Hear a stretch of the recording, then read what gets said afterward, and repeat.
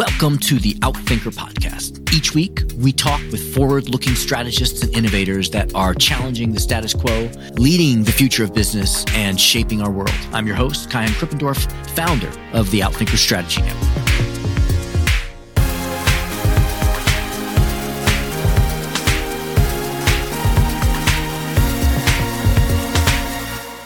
Rita McGrath is a best-selling author, a sought-after speaker, and a longtime professor at my alma mater, Columbia Business School. She is widely recognized as a premier expert on leading innovation and growth during times of uncertainty. She received the #1 Achievement Award for Strategy from the prestigious Thinkers 50 and has been consistently named one of the world's top 10 management thinkers in its biannual ranking. As a consultant to CEOs, her work has had a lasting impact on the strategy and growth programs of Fortune 500 companies worldwide. She is the author of numerous books, including The End of Competitive Advantage, Discovery-Driven Growth, and her latest book, Seeing Around Corners: How to Spot Inflection Points in Business Before They Happen. In this episode, Rita talks about her discovery-driven planning approach, which has really transformed the traditional strategic planning approaches companies used to design strategies and gave birth to the now popular agile and lean startup approaches. She's going to give us some practical tips to get smarter at predicting and preparing for the inflection points that will inevitably disrupt your industry. And here's a hint. Stop thinking about or even using the word industry in your strategy. Instead, think about arenas. This may seem like a subtle shift, but it can transform how you design strategy and could determine whether you will be on the giving or the receiving end of disruption. You want to, no, I say you need to hear her advice. Stick around. Rita, thank you so much for being here with us. Oh, it's a pleasure, Kyan. Always a pleasure. I have gotten to know you, but some of our listeners have not. So I'd like to start us off with a little personal thing. And I'm just going to throw a sentence at you, ask you to complete this. If you really know me, you know that. I'm a secret country music fan. Really? I mean, I like other kinds of music too. I think I like the stories. I love country music. You are also a strategist. And you spent a lot of time thinking about strategy. And so I asked this question of all our guests and never have gotten the same answer. What is your definition of strategy? Well, I think of strategy as a central, integrated concept of how we're going to achieve our objectives. And each word there really matters. So central means I could sort of pluck 3 people from your organization at random and ask what our strategy is, and I'd get back something that sounded vaguely coherent. Integrated means it all has to work together. So if I want to be Nordstrom's, which is a very fancy department store here in the United States, then that means I'm going to really pour training and energy into my salespeople. My stores are going to look very slick and inviting. And that's going to be a completely different experience than, say, if I'm Target or Walmart or a more middle-of-the-road retailer. And what often happens is people make the mistake of taking bits and pieces from one model and trying to jam it into another. So integrated is really important. It's a concept. And so one of the problems with strategy is it has to be communicated human brain to human brain. You know, it's not something tangible that you can drop on the floor and say, see, there's it. You know? And then it's about a how. And I think this is where a lot of otherwise really smart people mess up, which is they get mixed up between the goal and the way you're going to get to that goal. So they'll say, our strategy is to be the #1 market share player, right? And I'm like, well, that sounds really great, but how?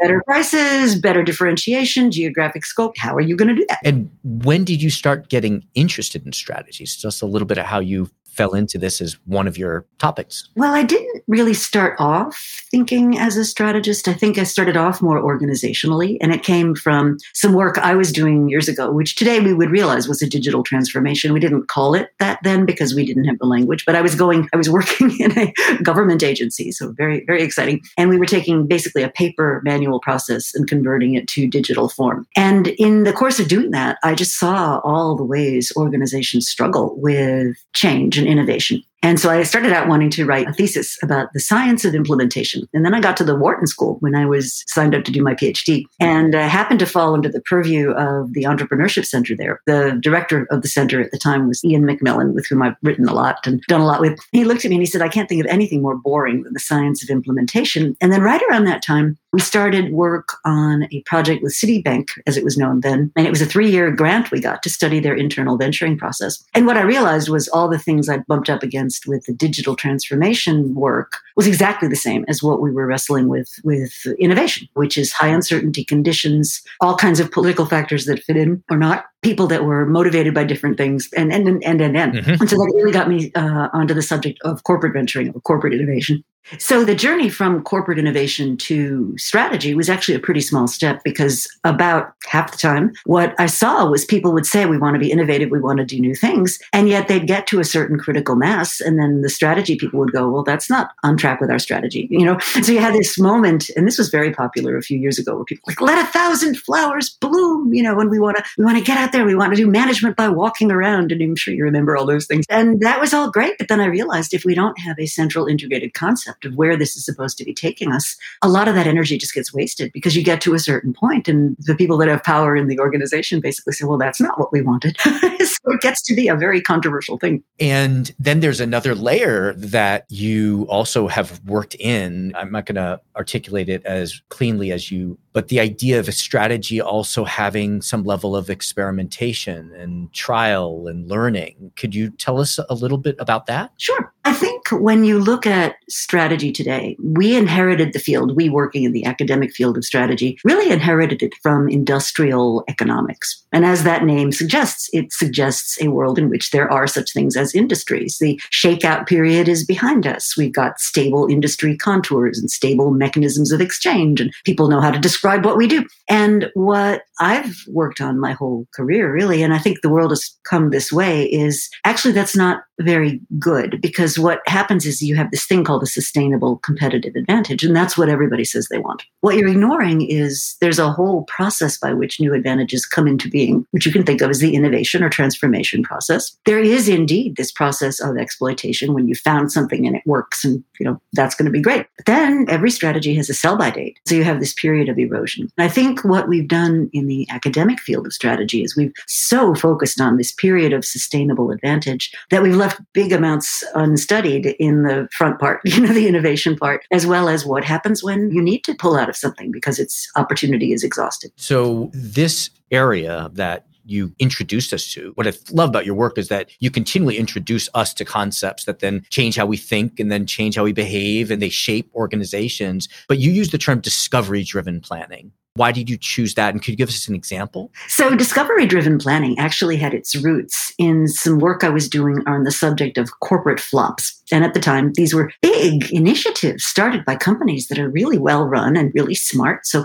things like Federal Express's Zap Mail product, and TV Cable Week, which is going to upset the TV franchise, and Bic Perfume, Euro Disney, which I've written about a lot. And you look at these things and so I have this file of them. I keep them in my office, and you have to lose your parent company at least $50 million to get into my flops file. That's okay. What I began to realize was that all these things were being meticulously planned with smart people who were at the top of their game. I mean, Disney, how much smarter can you be as an organization in the entertainment space than Disney? And yet, when they were going into something that was new to them, whether it was a new geography, as Euro Disney was, whether it was a new kind of offering, like different media streams are now, but something that had a lot of uncertainty in it, you just couldn't plan as though you had a platform of experience. And that really got us, my colleague, my co-author, and I, thinking about, well, how would you plan if you knew from the beginning that you didn't know, that the opportunity was to make discoveries rather than plan as though you had all the answers? In a way, it flies against so much of what we're taught as managers, as leaders, which is the willingness to say, not only do I not know, I'm going to be very frank about the fact that I don't know, then I'm going to construct a set of opportunities to experiment, which may or may not have a payoff, but they will represent learning. So this then got me on the whole idea of discovery-driven planning to recognize that you have a lot of uncertainty. Now, what I think is cool about that now is we are all, whether we like it or not, we're all right now today in a high uncertainty situation. And so what a lot of people don't understand is that the tools of innovation are totally applicable to what you need to figure out in your strategy right now today. It's just many people have not been taught them. And it's because we're so invested in this exploitation phase that we don't teach people the whole life cycle. So one of the kind of encouraging things I think for your listeners is the tools are out there. You just need to take some time to go get smarter about them. And so it's things like discovery-driven planning. You may know that in the context of the lean startup, which made such a splash a few years ago. It's things like test and learn, plan a little bit. I mean, a lot of your own work, Kyan, on innovating from the middle would fit into that bucket. And what's neat about it is there's a whole discipline which exists. You just need to bring it in. It's remarkable how often we recreate the wheel, we rewrite the wheel. There's so much out there that's already been tested and validated that we don't reach for. Where would a strategist start? Someone who realizes that we're now in an environment, and probably have been, that requires learning over predictability, that requires agility. Where would they start? Well, I don't think you do very much that's different in a lower uncertainty environment in terms of the mechanics, right? Okay. So the way that I do it is I start off with getting some insight about what's going on right now. Where are we today? And depending on the level of the engagement, a very typical thing I'll do is take people from my client company and I'll put them into what I call C teams. So one team gets to look at customers. One team gets to look at competition. One team gets to look at complementers, which is becoming increasingly important as we look at platform business models. Oh. One team looks at our own capabilities, right? That's another C, and what our company's all about. And then the last team looks at context, which is what are the big kind of macro changes. And what I try to do for my clients anyway is build up the ability for them to do strategy for themselves. I think a lot of people are so afraid of the topic. They say, geez, if I just delegate it to some big consulting firm, I won't go wrong.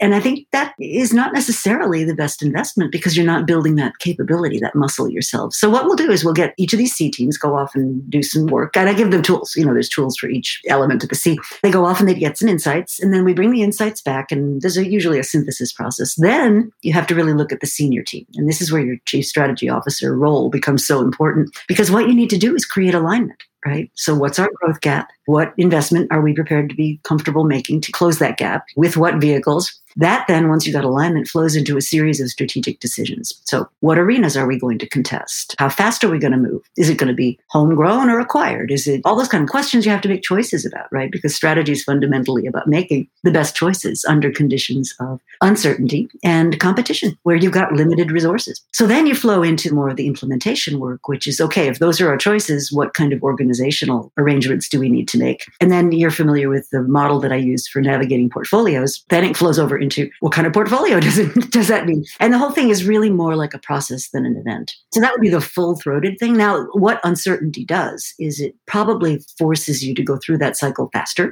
and more frequently than you might have if things were moving a little bit more slowly. But I think the building blocks are the same. Get some insight, create alignment, make some choices, get the organization behind it, and then monitor your portfolio as new information comes in. And does the balance of your portfolio change with greater or lower degrees of uncertainty? Or yeah, I believe it does. So if you're in, and I'll take the example of one of my clients right now, they are an energy production company, like a really big one, and their whole business, you know, you meet with your regulator once a year and argue about price. And once you've established that, the rest of it is all about efficient operations. And that's been your life forever.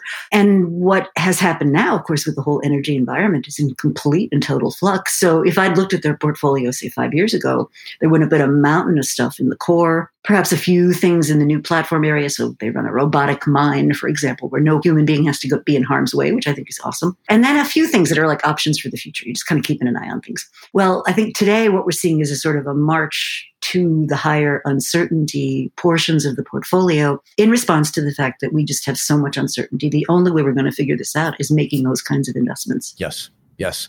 I've got so many questions that we don't have a lot of time for, but there are two things I would like to know if you would comment on is you use the term arena instead of industry. Mm-hmm. Why? And then it sounds like you're talking about an inflection point that your client is preparing for or hopefully was already prepared for. Could you talk about those two things? So the traditional obsession in strategy was industry, right? So your performance was a function of how attractive was the position and how attractive was the industry. And if you could create a good position in a good industry, you could sort of ride that forever. And that's still true. I mean, there's nothing wrong with that. But here's the problem that today industry barriers are getting very blurred. right? The boundaries of an industry is very blurred. And so you take a company like TransferWise, which was a company founded by the founders of Skype to basically figure out how to get money from one place to another more precisely without moving the money. So they kind of create micro markets on either end of a transaction. And so the money that's, say, in Europe never leaves Europe. The money that's in the US never leaves the US. But within those places, there are people who need some other kind of currency, and they do that well. So what is that? Is it a tech firm? Is it a bank? Is it a money processor? Is it a, who knows? And so that's just an example of how our standard industry classifications really, really struggle to accommodate that. So when you're thinking strategically, some of the most significant competition you'll ever get is probably from other industries coming into your own, or where the resource that you're depending on gets spent on something else. So for some time now, I've talked a lot about how spending on cell phones, spending on, tech, right, squeezes out spending on clothing and on automobiles and things like that. And especially now that we're all working from home, tech spending is just eating a huge share of even corporate level spending as opposed to other things. Now, what's interesting to me about that is we're not actually spending on innovation. We're just spending on an enabling technology. Like if we don't have this way of operating, we can't operate. So it's necessary, but it's not buying you competitive advantage. So that's the whole idea of arenas. It's really think about what you're competing for, what scarce resource, and then who are all the other entities that would be interested in grabbing a piece of that scarce resource for themselves. Yes, whether they're in your industry or not, and whether they're even competing for the same job to be done or not. Fascinating. Okay, great. What are you working on now? And I'd also like to hear a little bit about inflection point as well. My book, Seeing Around Corners, is about various aspects of strategic inflection points, which Andy Grove defined back in the 90s as some pressure that exerts a 10x force on your organization, 10x force on your business. It changes something by an order of magnitude. And I was really interested in that. And it all kind of came together when a friend sent me an article, and the article was called, "What If You Changed the World and Nobody Noticed?" And what the article observed was that these huge changes to things that ultimately end up having a big effect, when they first are brought into the world, people don't really understand the significance. So airplane flight, right? Manned flight. When it was first introduced, it took 4 or 5 years before people said, hang on, if we can have people flying around in a controllable way, we can get rid of railroads. We can have interstate commerce. We can do all these things. But in the beginning, you don't really realize it because it happens gradually and then suddenly. So some constraint is shifted and you may not even see it. Now, what's interesting is you have the event, the thing that's going to cause this change. Then you have a bunch of people who see the early signs and they hype it up. Right. So back in 1995, there was an article in Fortune based on Amazon's founding, which said, in the future, retail as we know it is going to vanish and it's all going to be stuff that arrives at your doorstep and. And they were right, Mm-hmm. in the longer time horizon. Back in 1995, Netscape had barely been invented. How did you even get on the internet? You got on a phone. You went, we didn't know how to pay for things. And so all these retailers dove into, you may remember this frenzy, they dove into, I got to have a web page and I got to have a URL and I got to do all this stuff. And of course, the infrastructure wasn't there. The ecosystem was incomplete. And so there's this hype cycle. And then people go, see, told you that was never going to work. But then it's kind of like Gartner's hype cycle, where there are a few survivors who figure out the model. And in the case of the early internet companies, it would have been eBay and, of course, Amazon and the others. And they actually start to make this inflection point a reality. And so a recent one, to kind of make it clear, is when Dollar Shave Club and other firms basically said, wait a minute, who needs retail? If we got a simple enough to describe product, we'll just have a subscription model. We'll send razor blades right to your door. Why shouldn't we do that? And of course, now you can buy everything on a subscription basis, from dog food to mattresses to, who knows. But I think that's an example of, I don't need to invest in bricks and mortar. I don't even need to invest in my computers. I can just rent it all from Amazon or Google or somebody. And so it changes those constraints. Back in 1995, if you wanted to set up an e-commerce operation, you had to buy servers and hire programmers. And it was a really big barrier to entry. And only the most well-financed firms could do it. Today, child's play. If you wanted to set up an internet shop, you could do it in your garage this afternoon. It'd be dead easy. Right. That the whole ecosystem has built up, solving all the, not small problems, but the multifarious problems that stand in the way of the possibility. Fascinating. I have tons of questions, but we don't have as much time with you as we would love to have. What is something that you've changed your mind about? Oh, that's a really interesting one. Something that worries me that I've changed my mind about is, I guess I have thought for a long time that people would be highly motivated by their own self-interest when they're making public policy or even decisions about their families or whatnot.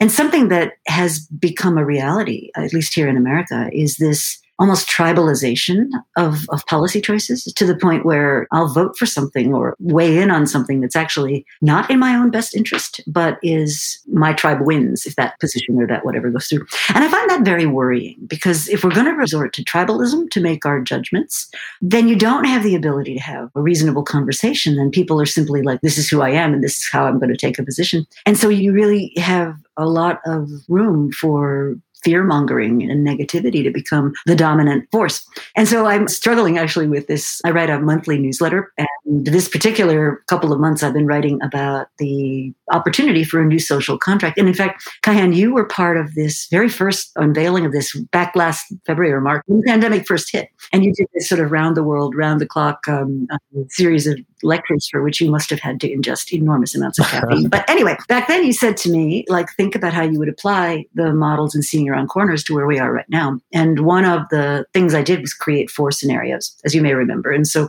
one of them was sort of Les Miserables, a horrible economy, no new social contract, poverty, violence, people just in a very bad way. Then we had sort of rinse and repeat of the last 40 years, but that's when the economy comes back, but income inequality is still so dominant. And then on the other dimension, we had kind of a return to Roosevelt, FDR's New Deal. And then if the economy really improves, we'd had Great Society 2.0. And those were 4 scenarios we laid out a year ago. And so I was really in love with this Roosevelt one. Like I really was. I was getting my preferences all mixed up with my predictions. And as I was working on this newsletter about this, I just kept saying, this is not coming together the way that you're talking about. And I realized that I was falling victim to something I warn people about, which is just because that's the future you prefer does not mean that's the only future you should be preparing for. And so that was a big learning. I mean, it was pretty humbling, I have to say. Caught by my own theory. Oh, no. But at least I think I have made enough progress to say, hey, if we really look at what the signals are telling us and we continue to have this incredible amount of polarization, there's no way we'll be able to pull off a New Deal kind of thing if we can't bring people along on the basis of what would be better for everybody. Right. All right. Well, thank you, Rita. Where can people find you best? RitaMcGrath.com? RitaMcGrath.com is a great place to start. That's where I post, all kinds of stuff. You can get links to videos, links to newsletters, links to other work. There's a couple of sections for the book. So it's a good place to start. Great. Yep. And LinkedIn and Twitter, you're very active as well. Thank you so much for everything that you do to change how we all approach strategy and shape the future. It's a pleasure. Maybe we should do this again. If you have more questions, we'll do it again. Yeah. I would love that. Thanks. Thank you to our guest. Thank you to our producer, Zach Ness, our editor, and the rest of the team. If you like what you heard, please follow, download, and subscribe. I'm your host, Kaihan Krippendorf. Thank you for listening. Catch you next week with another episode of Outthinkers.